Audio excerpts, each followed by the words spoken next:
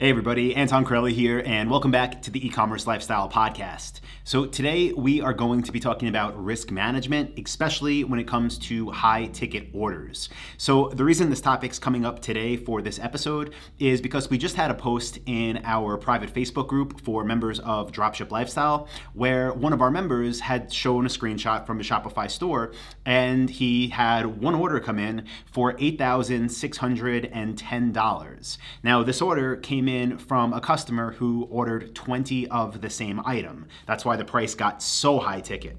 Now, with this specific example, this customer actually called to place the order. So he called the member of Dropship Lifestyle, he called the business, he asked for a quote for 20 units of a specific item, and then the member of Dropship Lifestyle created what's known as a draft order inside of Shopify, and he sent that invoice to the customer. The customer paid it with a credit card, so everything seems good, right? No problems there. Well, what happened is Shopify Payments, which many of us use to process payments, they flagged this order as high risk, and they instructed the member of Dropship Lifestyle that if he wants to keep this order, they're going to keep the money on hold for 90 days, meaning he wouldn't get it deposited into his bank account for 90 days, and they advised him to cancel and refund this order because they flagged it as high risk.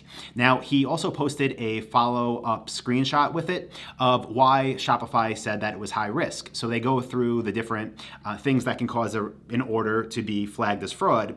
And the one that this one failed for were characteristics of this order are similar to fraudulent orders observed in the past. Now, as far as the card matching up with the address and having the correct CVV code and all of that, that all passed. So again, the reason it was flagged is because Shopify said that they have seen things like this order that were similar in the past that were fraudulent. So the first thing I should say is it definitely is possible that this order is fraudulent. Maybe this was a very confident scammer and they said, you know what, I found this website, I'm just going to call them, I'm going to give them this stolen credit card number, I'm going to get 20 of these items delivered to who knows where, and then I'm going to disappear and never respond again. So definitely possible this is fraudulent and it shouldn't be fulfilled and it should be canceled and all should be just done and moved on with. With that being said, there are false flags. Again, I can't say for sure this is one, I don't know at all, but I just wanted to make this podcast to say what I would do if I was in this exact situation right now. So typically, when we're dealing with orders that are marked as risky, I always recommend calling the customer first because most of the times people aren't confident enough, or scammers, I should say, aren't confident enough to just call. So if you get an order that's marked as fraud or marked as high risk and you just call the number, most of the time no one's even going to answer. Someone might answer and say, "What are you talking about? I have no idea who this is." Sometimes it won't even be a real number. So in this situation, it's different because again, this customer called in to get that quote for 20 of these items. So in this scenario, what I would do is kind of go like behind the scenes detective style and start doing my own research. So I would take the name of the customer from the order. I would Google that. I would try to see everything I could find out about this person, make sure that the area that they say they're in is where records online come up of where this person actually is. I would also go to Facebook and search for the email address of the order and the person's name from the order and see what I can gather from their Facebook profile if they have one. On top of that, I would Google the address, the shipping address obviously, and the billing address. If they're the same, that's great. If they're different, again, it doesn't mean it's fraud, but I would still search both of them. Now, because in this specific example, the customer wanted to order 20 of the same thing, now that's something that could be very reasonable, right? Maybe it's a business, and most likely if they're ordering 20 of the same thing, it's for business-related purposes. So when I was searching for this person's name, their email address, and the actual physical address, I would be looking for a business associated with any of them. And what I would do is once I found that business, I would call that number specifically. So if the number you find when you're on Google doing your behind-the-scenes detective work is different than the number that you found from the customer placing the order on their invoice, call the number you find on Google, say, "Hey, this is Joe from joesstore.com. Just wanted to confirm a few things about the order you placed last night or whenever." Again, they might say, "I have no idea what you're talking about." Or they might say, "Oh yeah, our boss placed that order," whatever it is. But again, start to do your own research here. And the reason I would say to do this rather than just write the order off completely is because it's a big order. Again, what was it, 8.6 thousand bucks? The profit there is literally thousands of dollars. So it's worth spending that time on Google and on Facebook and on the phone to try to verify if this customer, that just placed the order with you, is who they say they actually are. Now, after you do this research, you might just find, hey, yeah, it actually is a business, and I called the business phone number, and I went to Google Maps and I searched the address, and here's the actual business that it's shipping to, and maybe Shopify got this wrong. Now, if that is what you find, you can do a couple of things. One of them is if you can float the cash for 90 days, then you can just go ahead and leave the order as is in Shopify. You'll get the payment to you deposited in your bank account in 90 days, and you can float the whatever it might be, $4,000 cost of goods sold, and get the customer their product and get your payout later.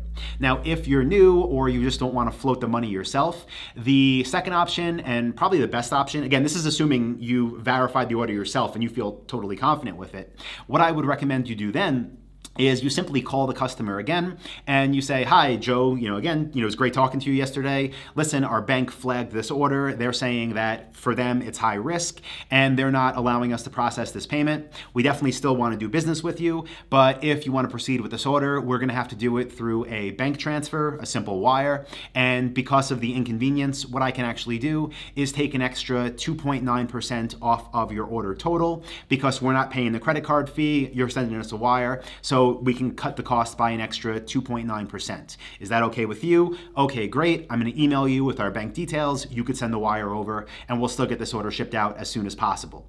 So what that does is get you the money right away because it's a wire. You have no 90 delay. You can cancel the credit card payment in Shopify.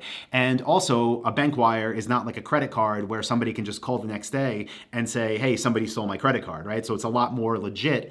And again, assuming you verify the order on your own, then you should be a lot more comfortable and confident going through with this. Now, if you, again, do your research online, you can't find anything on this person, on the address, on Facebook, then I would not recommend proceeding with it because the truth is services like Shopify payments with their risk analysts and things like ClearSale, they really are pretty good with what they do. So if you can't verify anything yourself that gives you confidence that this order is legit, then you can just go ahead and just cancel it, tell the customer, sorry, we're not able to fulfill this order.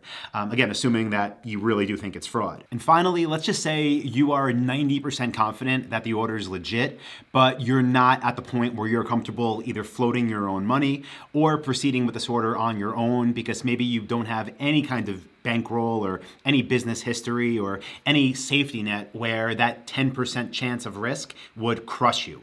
Now that could happen if you're doing your research, maybe you can verify some things about the order and the customer and you really have no reason not to believe they are who they say they are, but there's no one else to back it up, right? There's not a business you can find that the order is associated with or anything like that where you're really getting that peace of mind.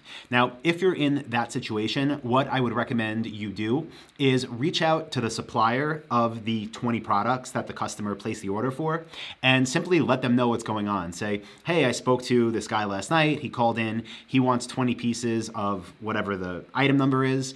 And say, when I went ahead and processed this order, Shopify Payments told me that it was high risk and they're not willing to process this order for me. So what I want to do is work out a deal with you. I can verify that, this guy is where he says he is and it seems like it's legit, but can you go ahead and reach out to this customer and process the order? And if you feel comfortable with it, pay us a referral fee when the order is placed. Now, the reason this can work is because the supplier, right, the brands you're working for, they are, if you're brand new in this situation, it means you're brand new and you're just starting out. They're a lot bigger than you. They have a lot more experience than you, and they'll be more confident themselves of verifying an order or not. Now, again, don't do this if you're 50% confident that the order is good or if you have no idea, right? Only do this if you really do believe the order is legit, but you're just not comfortable upfront right now floating that much money or doing the wire thing, right? So if that is the situation you're in right now, reach out to your sales rep at the brand, see if you can work out a deal where you refer the customer to them,